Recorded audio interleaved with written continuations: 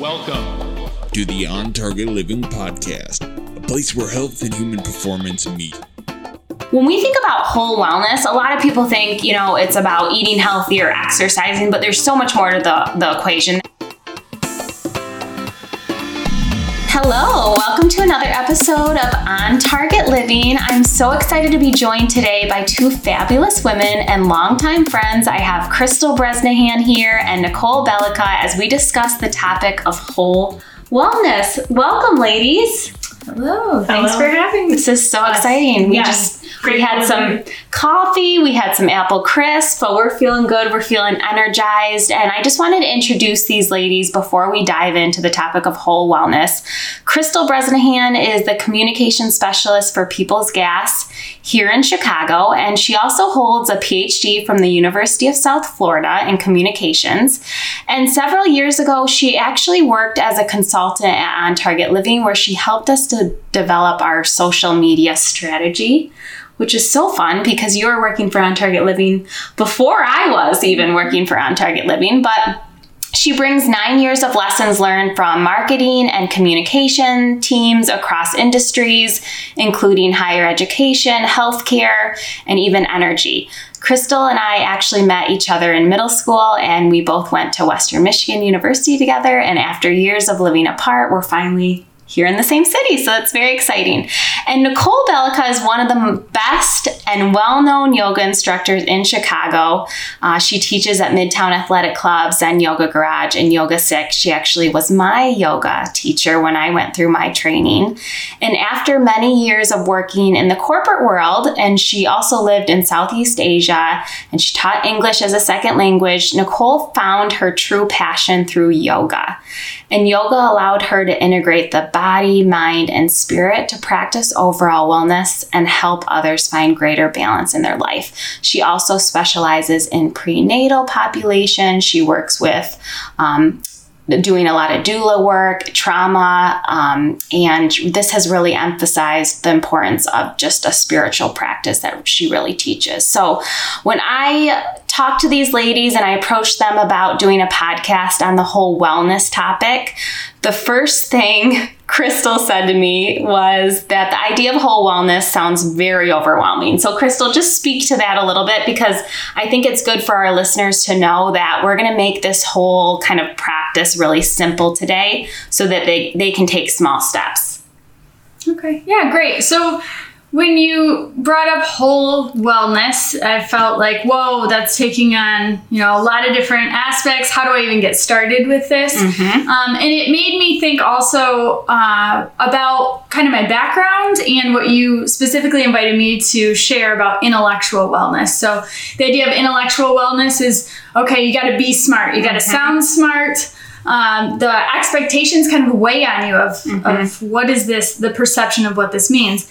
And then my background in communication, like being a communication major, I remember telling people, oh, what do you major in? Communication. Well, the expectation, you have to speak well and you have to write well and you're not going to have any mistakes. And so kind of just getting that sense of expectation and like thinking through what would it mean to be successful with whole wellness? And what are the many different ways I could fail with? What are the things I'm not paying attention to with the way that I practice wellness in my everyday? So kind of talking through that, just the three of us, when you brought that topic to mind, that's the first, I think, barrier to taking action and finding ways of doing this. Yeah. And I think too, before we really dive into this topic, when we think about whole wellness, a lot of people think, it's about eating healthy or exercising, but there's so much more to the equation. That's why I have these ladies here today. Whole wellness can include physical wellness, which we talk a lot about it on Target Living, but also spiritual wellness, intellectual wellness, like Crystal mentioned, emotional wellness, social wellness, financial wellness. So when we think about kind of approaching this in a way that's really manageable, it comes down to just kind of simple rituals. And I know, Crystal, that's kind of a good point, is just making it more manageable. But I know you also mentioned that curiosity may actually be kind of the first step in just being more aware of what areas of wellness you have to kind of work on in order to practice this whole wellness concept. Yeah, I think for me, with a background in teaching, I had a perception when I came into the classroom that role meant I need to know it all. Mm-hmm. I need to bring the answers to the questions. And really fostering a learning community is about creating a space and holding space for people to ask questions and invite better questions and to really respond with more questions.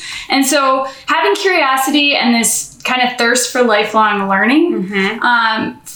I think that's really the starting point. Yeah. The more I thought about whole wellness and these different parts and how they can be integrated is how do they connect and how do I kind of live with questions and constant improvement? Mm-hmm. The idea of I'll try is really driven by curiosity. It might not go the way that I thought it would, but what beautiful things can I find out along the way? Yeah.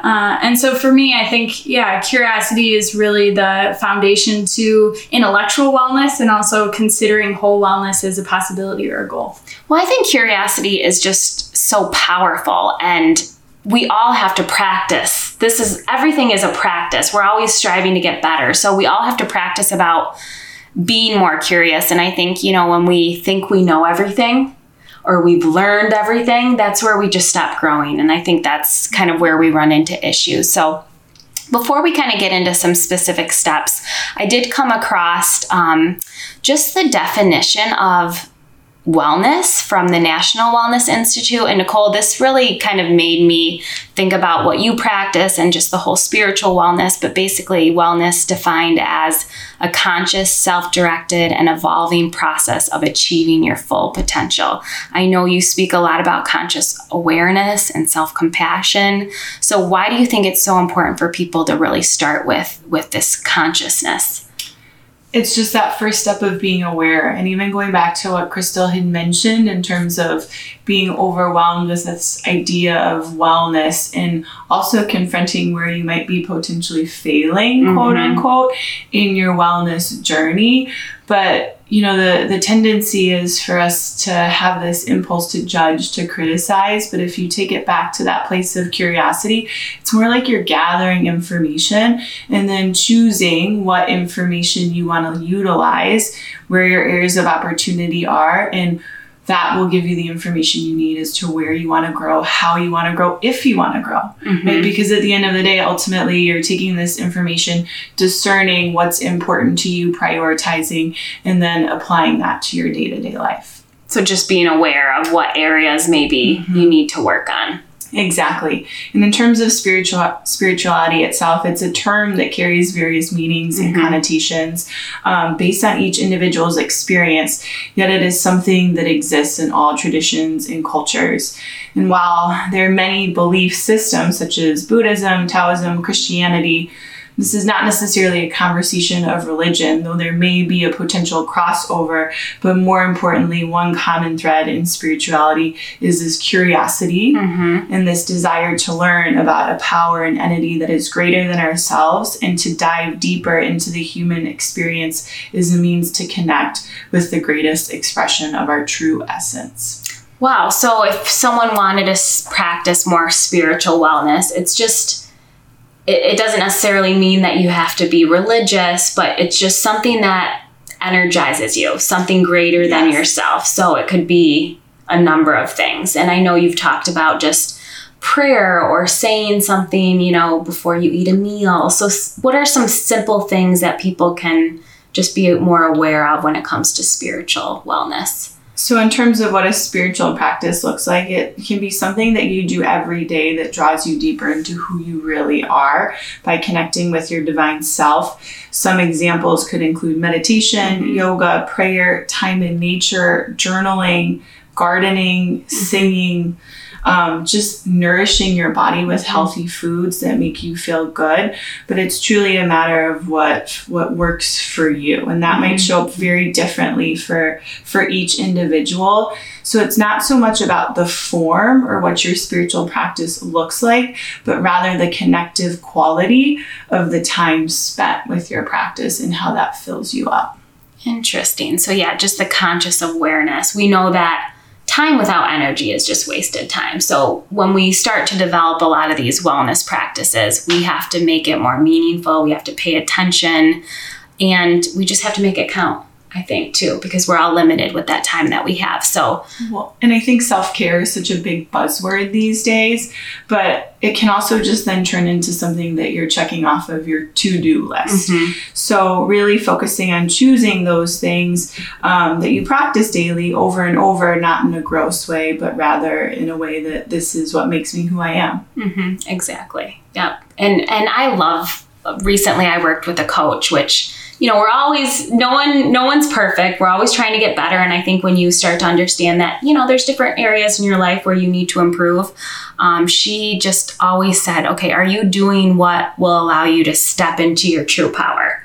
And a lot of times we're not, right? We're just going through the motions. So yeah, while I teach a lot about this physical wellness component, how can I be better in different areas? Maybe I don't practice enough intellectual wellness or spiritual wellness. So yeah, we're trying to just be our best self. And that's why this podcast is just so powerful, because I think at On Target Living, we're constantly talking about resting, eating, and moving. And that's really important, of course, but it goes so much further than just, the physical kind of practice. So today, just to kind of give our listeners a structure, I want to just dive into how we can develop some of these specific areas of wellness. And let's start with just small steps. Our mantra at On Target Living is just small steps to healthy living. And I know, Crystal, when we thought about this idea of whole wellness, you said, well, what if we could develop everyday rituals around these things to make it easy? Because rituals are what makes our lifestyle easy and repeatable, and we don't have to think so much about it. So let's start with just outlining specific areas of wellness and small steps that people can actually take. So Crystal, if you want to start, I know you've mentioned some things already, but if you want to start with just some small steps people can take as it relates to intellectual wellness or even emotional wellness. Okay, sure. I think first, I guess this is going to be a blend of the how, the step-by-step, but starting with the why, and I know that's a big part of the mantra with On Target Living, and kind of that purpose and meaning, and how is that connected and driven to the small steps that we take. And for me, I would say that understanding this desire, this purpose, what's meaningful for me, and the intellectual rituals that I might have helps to keep me motivated. So we're talking about improvements here, and why do I want to improve? Is it because I have a to-do list, a checklist? I read this great magazine with the 10 to-dos on self-care. And so recently I gave a guest lecture at University of Tampa for an honors course, freshmen and sophomore students, and they wanted someone to come talk about mass media and convergence with mass media and give an example of a marketing campaign that went well. And instead of going in and just delivering the campaign or information, and to say, okay, this is great because they want to know a real, application from the professional realm outside of academia. Instead, I started with a whole discussion around defining success and asking them to relate success to failure. And that was my way of creating a purpose. Why are we going to be talking about this campaign? Because I wanted them to be questioning what the context was when I was invited to participate on the campaign. It had failed the year before. People didn't want to do it. They weren't motivated. I was given this task of kind of bringing this to life. And I wanted them to have a sense of questioning that and to thinking through, what does success mean to me? How does it relate to failure? Why was this campaign successful? Why is this person giving me their account? And how can I bring that into my life? So for me, I'd say the first step in developing an intellectual wellness practice is questioning that why. I love that. And then, going to the how, for me, one example would be, reading is really important part of my life. I love connecting with different literature, but I found my everyday life when I got my recent position as a communication specialist. I was in my previous role remote, so I had more time. I wasn't commuting. I had my own lunch break, and I took that lunch break the full time. Now I'm in an office setting. I commute an hour, sometimes a little longer, to and from downtown Chicago. and it wasn't fitting in. I like to read a whole 3 chapters. I didn't want to have to break that up. So how was I able, to change that? What was important to me? What was the why? And to me, it was sitting with someone else's words and reflecting on that before I start a day in my task list. And I realized that I could read on my phone. Or I could tear out instead of carrying the whole magazine with me on the commute because I wasn't finding a seat anyway. Right. I could just tear out a few pages and easily hold it while I was standing on the L train on the way downtown. So finding small ways to fit those things in and realize that it can be an everyday practice that helps to make me feel fulfilled and reach that potential and that purpose. I think those are ways of, thinking about wellness and not having a set structure or a to-do list that I have to do it a certain way. Well, and I think certain areas of wellness resonate more with certain people. Like for you, that's really what energizes you. That's almost like a spiritual practice. This kind of all blends together, but you know that you're going to be better not only in your work day, your professional life, but also your personal life. So how do you tap into that potential where you feel fulfilled? And that's a simple way that you can do that. You don't have to leave it behind just because you live a fast-paced lifestyle. So I think the why is powerful. Why am I doing certain things? What is this going to bring me long-term? And then, the how. How can I do it? How can I do it in a really simple way? So I love that. I know that you love your books. I think actually in your bio it says that you are like a member at every library, or you enjoy going to libraries and parks. That's like some of your hobbies. So I love that. I think intellectual wellness, personally, I need to work on just small, simple stuff for that as well. And I think that resonates with you too. I mean, the whole spiritual wellness, I know you do, yoga is really your calling, but you tap into so many different areas of wellness within what you teach. And you do a lot of intellectual wellness practices within your spiritual kind of practice. So maybe just speak a little bit to some of the things you do from that intellectual kind of standpoint.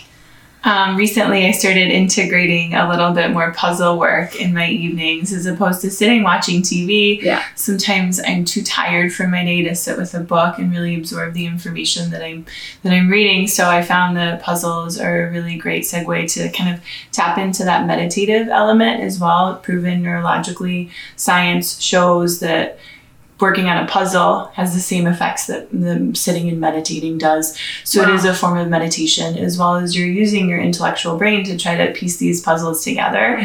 And if you want to layer on another element, if my partner is with me and we're doing this together, it's an opportunity for us to connect emotionally as well, intellectually with conversations about our day. Maybe we talk about gratitude, what we're grateful for, which could be another form of spiritual practice. So little simple tasks that you can start to layer in, and there's a crossover with all these elements of wellness, and really just integrating it and making it fit into your life. Yeah, making it work. Yeah, and I love the simple thing is a puzzle. Like, that's so fun. You have it at your kitchen table, I think you said? We have an extra puzzle table that we pull It's out. a puzzle table. How many pieces did you say this? This one's 2,000. Oh we haven't done one gosh. this big in quite some time. It might take us a considerable amount of time, but that's okay. We're not in a rush. Right. And you can do small little things. I mean, you can see a piece. You can put 2 pieces together in one day, right? Or do it as a bonding type of experience. So just kind of simple things that you can do. And I think going back to the whole conscious awareness, like just having it out there, being aware that maybe you can develop, intellectual wellness along the way. And I know you do a lot of reading as well. I'm an avid reader. I found that I was getting a little stagnant with my reading just because there was no separation between the books that I was reading and my work with my day-to-day life in terms of yoga, mindfulness. So I started a book club this past year, and not only did it get me motivated to read books that I don't typically read, but because I was consuming other types of information and also some of it more entertaining, it re-motivated me to not only read the books in book club, but also pay more attention with the more intellectual stuff that I was using for my day-to-day work. Well, and you need that separation between your work and your personal life. I know I feel guilty when I'm just reading a book for fun, when I know there's all these personal development books that I should be reading. Exactly. But what happens is I can't get through those. and they just sit there. And then I order more and more and I feel more overwhelmed. So I think that's good to just have that clear line where you say, you know what, I'm going to do book club and I'm going to read for fun, and that's going to kind of energize me in that way. So, and there are other benefits to book club as well, where you're actually having conversations with the other individuals in the group. There's the connection component where you're fostering these relationships with other individuals, and it's time together that's really well spent and enjoyable, and you gain new perspectives, new information, and it's been much more than I could have ever expected. That's amazing. Yeah, because you're going on how many months of this book club now? It'll be, I think, 10 months now. Almost a year. Yeah, and I'll say as a member of this book club. You remember everything. What was really compelling to me is the way that Nicole set this up and the invitation that she allowed in bringing people together, because as an avid reader myself, a book club gave me an opportunity. Okay, new books I haven't heard of before and people who want to talk about them. Excellent. Can't wait. Then life got in the way, and the first book club meeting I wanted to attend, I hadn't touched the book. Yep. And the email invitation from Nicole was, hey, have you read a little? Have you read none of it? Have you read the whole thing? Come anyway. We're getting tea. Love to see anyone who wants to be there. And that was the first time I think I've showed up somewhere unprepared, completely unprepared, didn't have the book in front of me, nothing. And I just got to sit there and be curious and listen to other women talk about their experiences with this book. And I, gave my own thoughts on their thoughts and kind of built these relationships. And so it's been such an open and liberating experience to say, I come for the connection. I come for all the different ways that this is kind of fostering my spirit and making me feel great after I leave a book club. And it is still very much intellectual without needing to do the homework. Exactly. You can always, and if you're going into life with a learner's mind, we always say, anything's possible for the most part. You're always going to pick something up. Everything is going to be an opportunity. So I think just having that open mind is powerful. Absolutely. So Nicole, speak on, I know you mentioned just meditation and just different forms of meditation. We talk a lot about just mindfulness and being aware on Target Living. I do a lot where I teach just more of the mindful eating kind of philosophy. So just give some people simple practices that they can do from a mindfulness perspective and even meditation, because I know, a puzzle is a form of meditation. And I love this when I take Crystal and I are Nicole's groupies. We take her classes all over the city. But it always resonates with me when you say, okay, we're going to connect our breath with movement and we're going to flow through this, vinyasa or the sequence of poses. And you say, we're going to put the meditation in motion. And I love that. I've never even thought about my movement as being meditation. I always think of meditation as just connecting breath with stillness, but there's so much more to that. So just speak on mindfulness practices and just maybe other forms of meditation. Absolutely. And, I teach yoga, but yoga might not be for everyone. But breathing is, because we all have to breathe to exist, to live, to be a part of this human experience. So I think just starting to notice how you breathe, where you breathe, and this will be a part of the meditation that I share at the end of our time here, but just starting to tune into the power of your breath, noticing how you breathe, even in the challenging moments, if you're really uncomfortable, whether it's pain, your stress, and that also is closely related to your nervous system.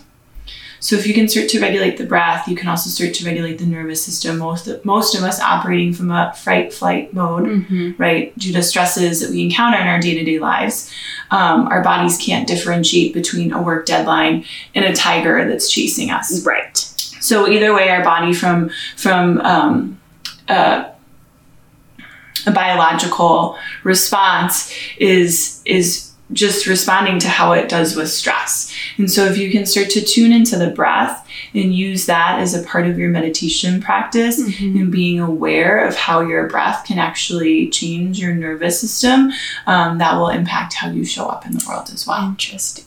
Yeah, so sometimes we have all this stress. We have a lot of stressors, but it's kind of how we perceive it or how we handle it.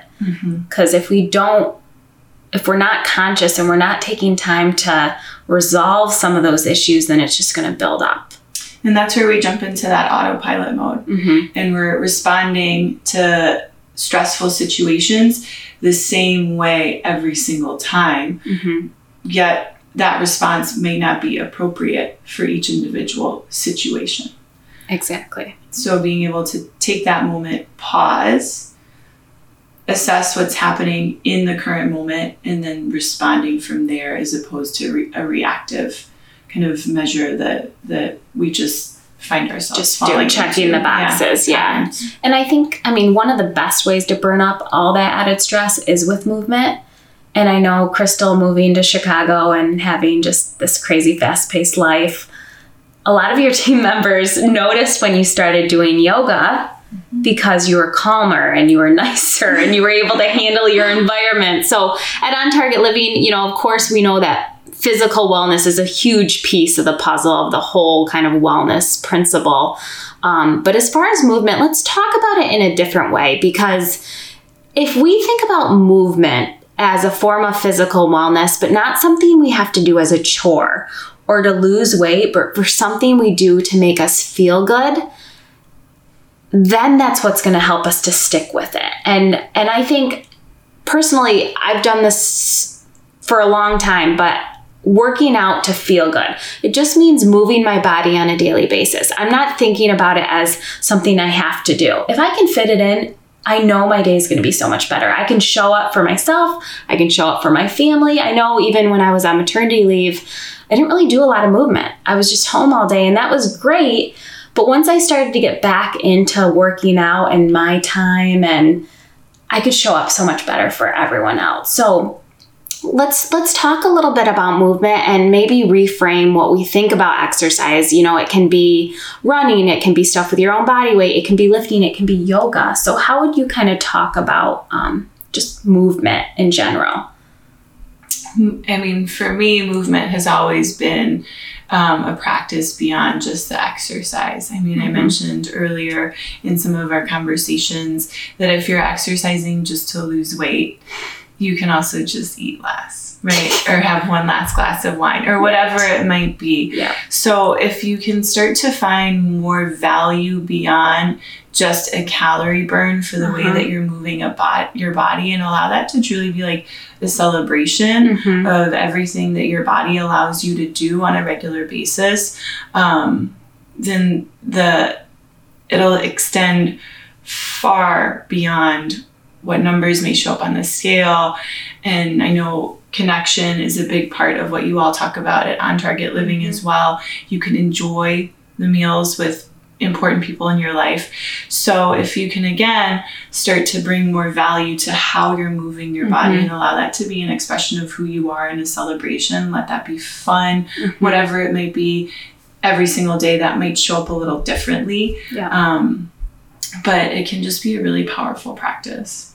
Well, I think, Crystal, back to your whole why, like asking yourself, why are you moving your body? Why are you exercising? So why are you continuing to go to yoga? Because I think when you moved here, how long has it been since you moved to Chicago? A few years now. A few years. Yeah, going on my third year. Yeah, you hadn't really done yoga much. And then you found Zen Yoga Garage, you found Nicole. Actually, I think I forced you to the first class. But take credit. Talk about the why behind it and why has that made you stick with it long term? Well, I think for me in the past, movement has kind of been from a scarcity mindset of trying to remedy something else. So like stress management was, I'm going to go running after work because I've got too much to do. I've got this mindset. I need to exhaust myself. And instead of thinking of the ways that I could kind of turn inward, I was very much externalizing that energy and saying, okay, I left work with a lot of stress. What do I do with this energy that's negative before I can unwind? Yeah. And that wasn't a great kind of way of living. Didn't feel fulfilled.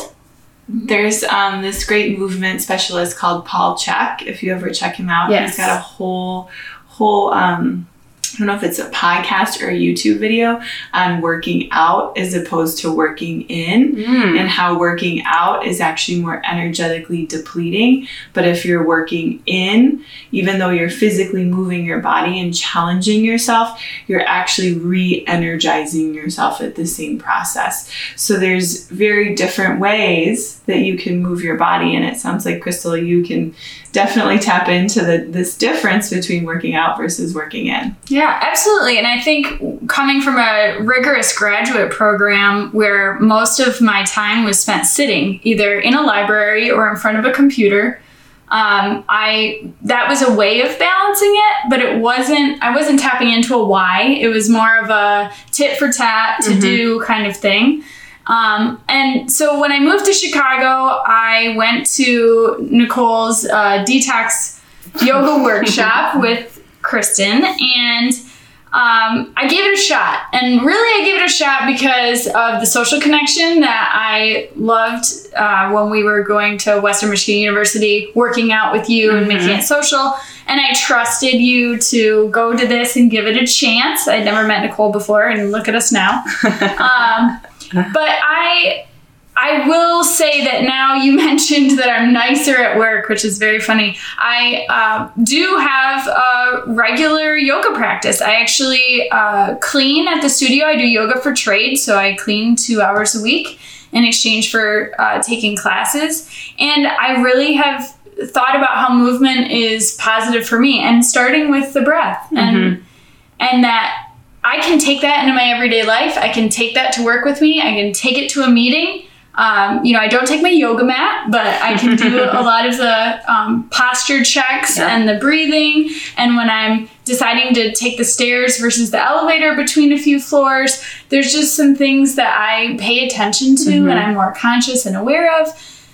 Because it's important to me, and that I know it's making a small difference that will ripple into how I show up when I get home and how I sleep and how I show up the next morning. Oh, yeah. I mean, all of this is so connected in every way. And I think when I was on maternity leave and it was just busy and my husband Sean was working, he would come home and he'd want to just relieve the stress. You get home, you want to just kind of unwind. Well, we had a crying baby who was going through the witching hour, so he couldn't truly unwind. So we had to figure out, okay, what can you do to transition from your work day to your personal life? There needs to be something. It doesn't have to necessarily be movement or yoga. Maybe you don't have time for that. For me, it's cooking. I feel like cooking is a form of meditation. There's no more powerful way of mindful eating than with cooking, because you're stimulating all 5 senses. And I think if I can just get in the kitchen, I can get my hands dirty,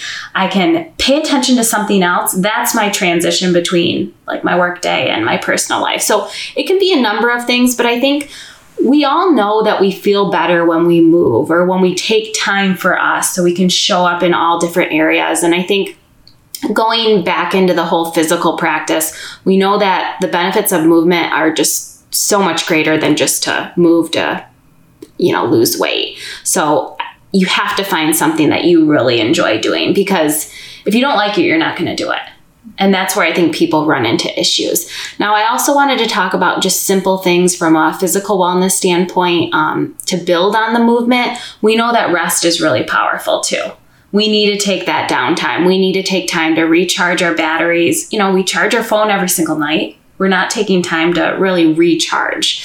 And I think, as professionals, sometimes we think that sleep is a sign of weakness, but we know that we can't perform at our highest level if we're not getting at least 7 to 9 hours of sleep. So just prioritizing that, being conscious of it. We all know how we feel when we don't get a good night's sleep. And I just want to kind of get your thoughts on, why do we sleep? What are the benefits? How can we maybe think about it a little bit differently to prioritize it and be more conscious? Because we talk a lot about, setting up an amazing sleep environment and understanding the importance, but what are some things that resonate you when it comes to just taking that time to recharge?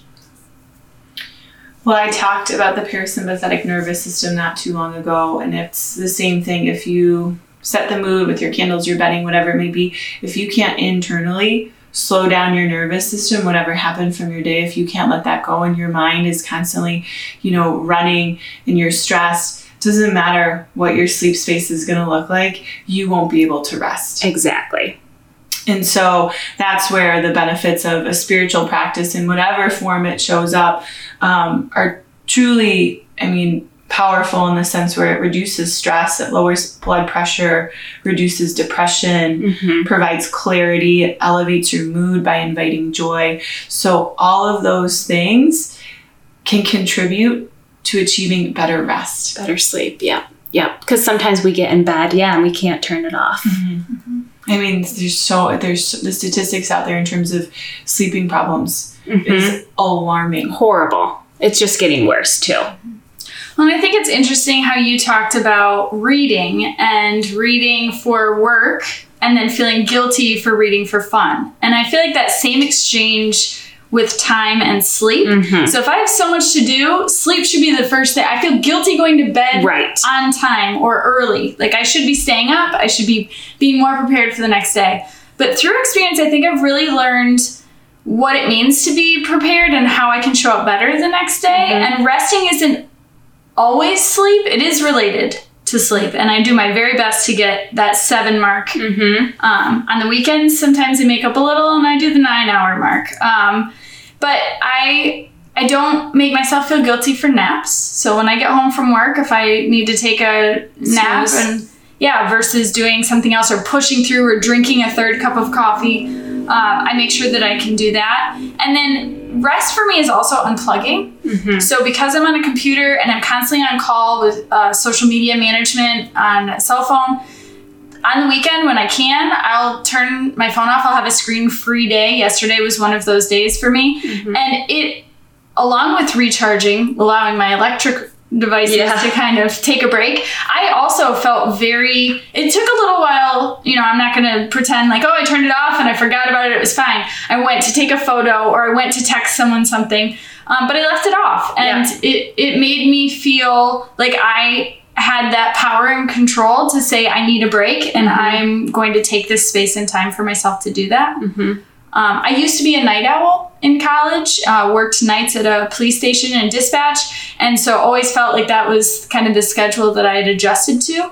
But I've learned more and more with this new position and with the commute ahead of me when I go into the office that my favorite time of day is really 5:30 in the morning till 7 when I'm heading to the train. And so giving myself that time meant pushing my bedtime a little bit earlier, and it feels like it works really well for me, and I'm happy with how I show up and what time I go to bed.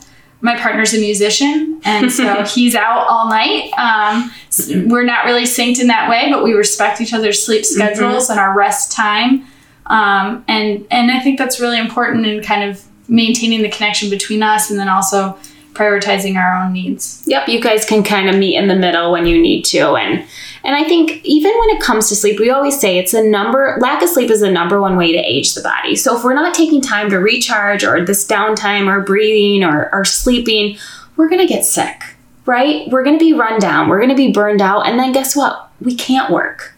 So I think sometimes people, they work their life away. They work so much and then they save up all this money and then they spend it all trying to regain their health when they retire. And what kind of life is that? And there are plenty of scientific studies out there that also suggest that the brain operates optimally once it's restored. Right. Now, whether that looks like sleep or there's a different way that you find rest. But in terms of creativity, thinking, focus, those are all at their best when you're rested. Exactly. We all know what a good night's sleep does. So I think just thinking about a lot of this stuff, just the big message here is just being more conscious, being more aware, thinking about it differently. What areas of your life could you improve? Maybe you have sleep down. Maybe you get 9 hours, 10 hours a night. Maybe you are constantly moving your body, but maybe you're paying attention a little bit more to it on purpose. And then, of course, the whole eating practice, I think this is really powerful for connecting a lot of things. I mean, we know that diets aren't sustainable. They're not enjoyable. We have to eat in a way that actually makes us feel healthy and happy. and find something that we can actually sustain long term, because we know that eating and food is our number one energy source. And if we don't have energy, it's hard to be more mindful and more aware. So we talk, of course, a lot on Target Living about certain superfoods, but I think the biggest thing I wanted people to kind of think about when it comes to eating is just, number one, use your common sense.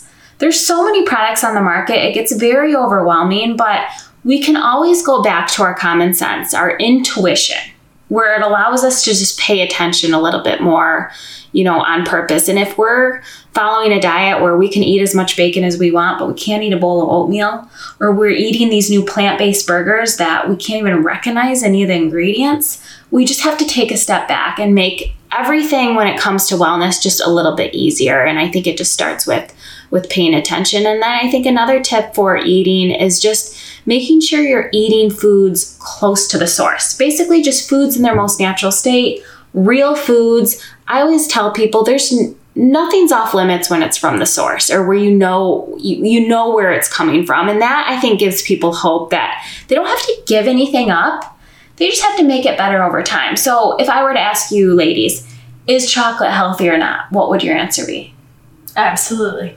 Good answer. Dark chocolate particularly. Exactly. Yeah. So a lot of times, we're struggling with, is this healthy? Is it not healthy? But we have to ask ourselves, okay, is chocolate healthy or not? Well, it depends. It depends on the source. Is it dark chocolate, like the raw, unprocessed form, which is cacao nibs? It's loaded in calming magnesium. It can actually help us sleep. It can help us tune into our parasympathetic nervous system.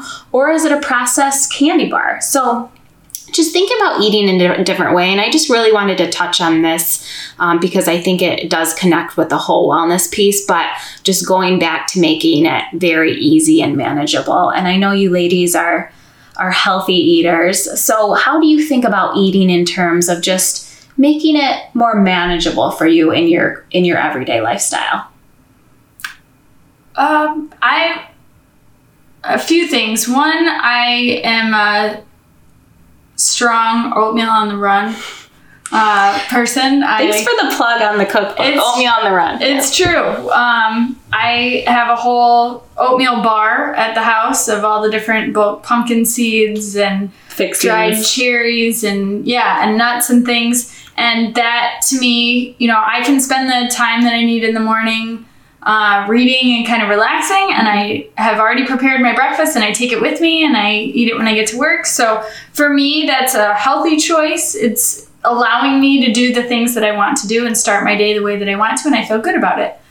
So that's kind of that approach. I also am known in the office for my mystery machine lunchbox. Everyone wants to know what you have. Yeah, they know me as the person who parks that van right in the fridge because I pack my lunch, and that way I get to make those choices. And it's something that oftentimes is dinner leftovers or quick and easy veggie, fruit, stuff from the fridge, snackable things.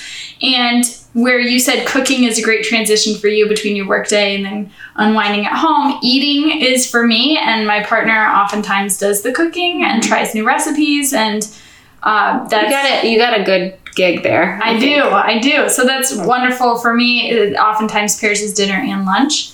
But that's kind of the mindfulness of, how I'm nourishing my body and knowing how important that is, and that it's a conscious decision, as you've said. Lots of trips. I do a lot of the grocery store stops on the way home from work. I'll pick up what's needed. I get texts like, we're out of oat milk. Do with that information what you will. And I stop by. So making it easy for your lifestyle. Yeah. Making it work in and prioritizing it in the way that, it's worth the extra trip to the grocery store, or it's worth, carrying the lunchbox on the train. Those are the small things.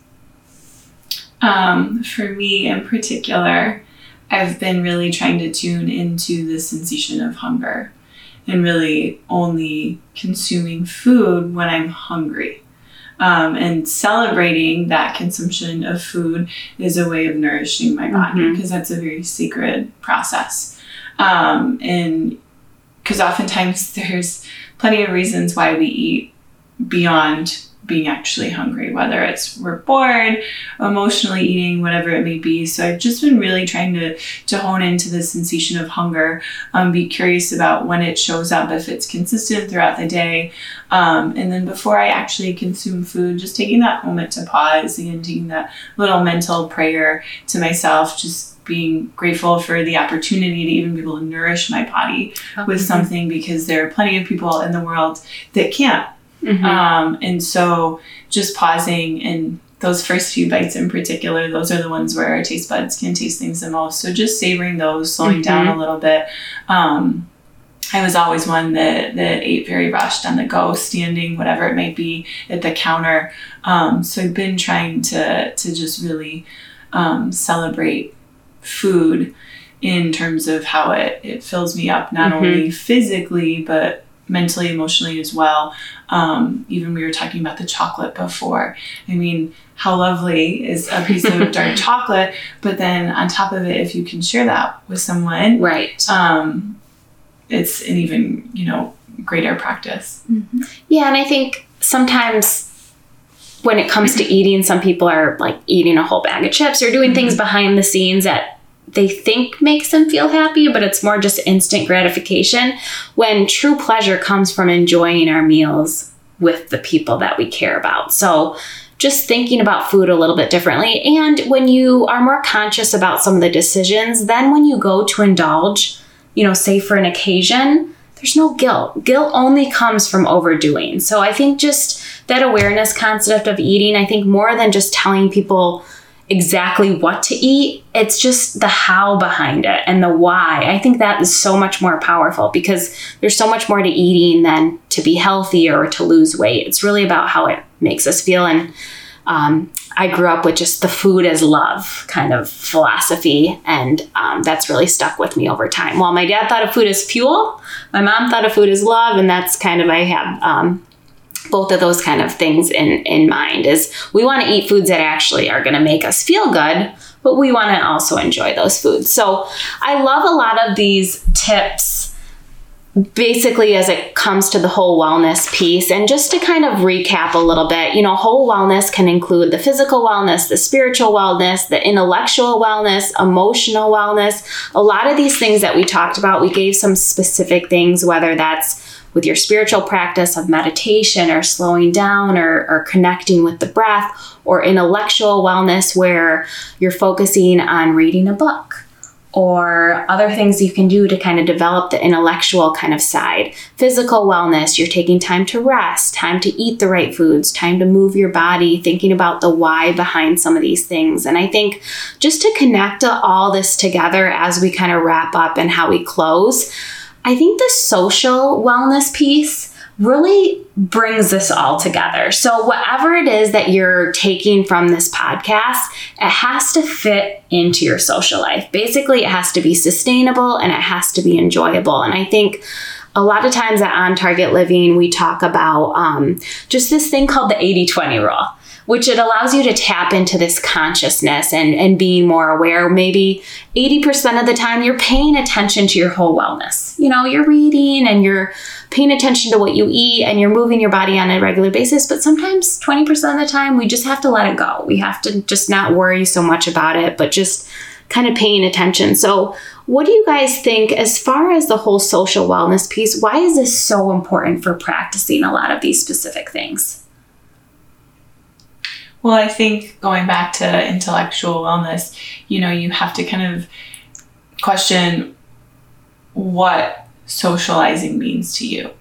And I think society has certain expectations of what a social situation looks like, but that might necessarily not be the case for everyone. So finding a way to socialize, whether it's a book club, maybe it is a night out on the town, maybe it's dancing, different ways that when you socialize, they're actually filling you up as opposed to perhaps taking energy from you. And I think those sense of connections that we have can be part of the drive, the why, the purpose and meaning. So for me, mentoring is a really big part of, I would say, an everyday practice. Maintaining connections and providing someone to listen to others, someone to provide advice, someone to give constructive feedback. And so there's really a drive and an ability to reflect on things that might be stressful or overwhelming, or experiences that I've had where I felt like I was failing, and what are the lessons learned and how can I share those? So I think that is, a social connection, and something that I really work to cultivate and foster is mentoring. And then also in organizations, I've learned through my experiences in different roles that a lot of the intellectual capital in an organization isn't documented or stored somewhere. It's within the people you work with. So connecting with others, where it might feel like, okay, I have a task list and I have projects, I don't have time to do this. But a lot of the way that we share information and we share projects is through stories, it's through connecting with others. And so really, I think intellectual can kind of also have a connotation of isolation. But it really is important in the connection and the vulnerability to be curious and ask questions and to truly listen. So I think those are a few things that kind of resonate with me when thinking about the importance of social connection and learning. Yeah, the connections, the relationships. I mean, we're finding that our greatest predictor of happiness and just aging in general is our relationships with people. So how can some of these things fit into your lifestyle, into your social life? Because once we figure out how those can fit in, or maybe we tailor some of these practices to fitting into our lifestyle, like you said, it doesn't have to be a night on the town where you're drinking with your friends. It can be. Maybe that's something that lifts you up, but maybe not. Maybe it's meeting a friend for tea. I know my husband, Sean, he wishes that, and he should. He could reframe this, but sometimes he wishes he could go out with his buddies for yoga and tea. That just doesn't happen, right? So instead he'll hang out with us, which is great. But, that's kind of what it means to socialize with a bunch of dudes. So I think we can reframe this. It doesn't have to be unhealthy practices. We can find these healthier practices to fit into our social life and provide us with deeper connections to our relationships, and then just making it our own. So as we close today, I think a good way to kind of allow our listeners to just be more conscious of some of the things that we said and just kind of sink in a little bit is just with the closing meditation, where we can connect with our body, our mind, our spirit, and that breath that we are talking about, which I think a lot of this starts with the breath and being more curious. So, Nicole, if you would, will you take us through just a simple closing meditation? This is only going to be a few minutes, but just to allow our listeners to really let this set in. Absolutely. And as you get yourself situated, make sure you're in a comfortable position, whether it's seated, standing, lying down. Eyes can be closed, or maybe it's that soft, blurry vision, finding a focal point to look at. Just making sure you're at ease. And then start to tune into the rhythm of your breath. Noticing how you're breathing. It could be the sound, the quality, the texture. From there, transition to even where you're breathing. It could be your belly, your chest. Perhaps the inhale is easier than the exhale, vice versa. And again, it's from this place of curiosity, avoiding impulse to judge, criticize. Just start to tune into those subtle nuances of the breath. And let's all take a big, slow, nourishing inhale. Gentle, open mouth release. Do that one more time. Inhale this full body breath as you fill up. It's a clearing breath out. Then from here, just placing your hands to your lower abdomen, the belly region, using your hands as sensory feedback. So as you send the breath to the bowl of your pelvis, feel your hands lift with the inhale, lower with the exhale. And taking just 2 more conscious rounds of breath, really focusing on your belly, seeing if you can expand a little bit more so with each inhale, contraction with the exhale.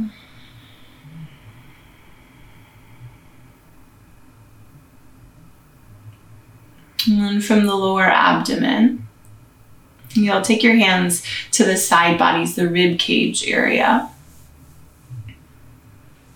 Big breath into the ribs. Allow the ribs to expand outward. And you exhale, feeling that hugging sensation towards the midline. And taking 2 more conscious rounds of breath. How expansive can you get in the rib cage? The inhale drawing in with the exhale.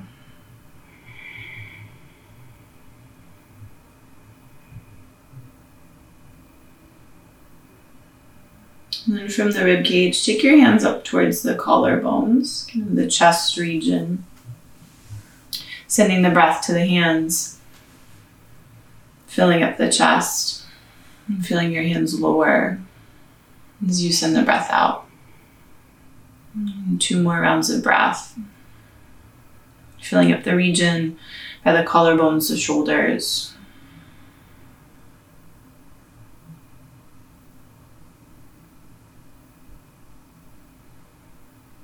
And relaxing your arms down, bringing all 3 of these together. Inhale, filling your lower abdomen, moving up to the ribs, all the way to the collarbones. And your exhale from your chest down to the lungs, to the bowl of your pelvis. And inhale, belly, ribs, collarbones. Exhale from your chest, lungs, down to the pit of the abdomen. Inhales from the bottom up.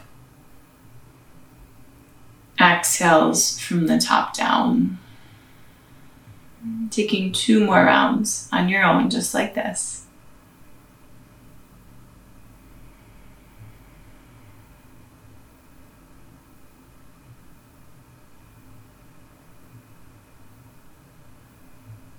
And allowing your breath to return to its natural rhythm, its cadence.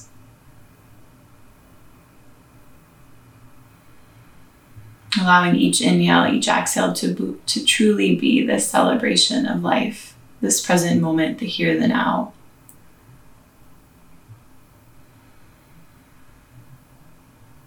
Knowing that the breath is always here for you.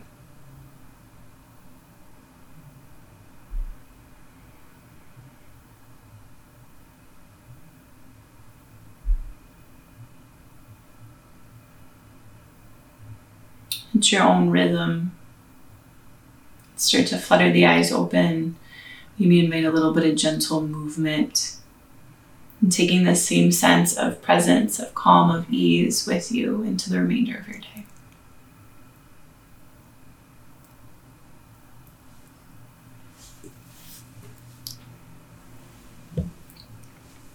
Wow.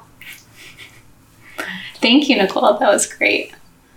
And hopefully that just allowed everyone to kind of tap into that sense of whole wellness or different areas of your life. Maybe you just need a little bit more, and knowing that, you know, it has to fit within your lifestyle. It doesn't have to be a lot. It doesn't have to take a lot of time, just small steps to kind of developing this whole wellness practice. So thank you so much, ladies, for joining me today. I think we could chat all day, so just stay tuned for our next episode together. They will for sure be back, but hopefully you can bring this into your day to just step into your true power and really allow yourself to meet your full potential. Small steps to healthy living.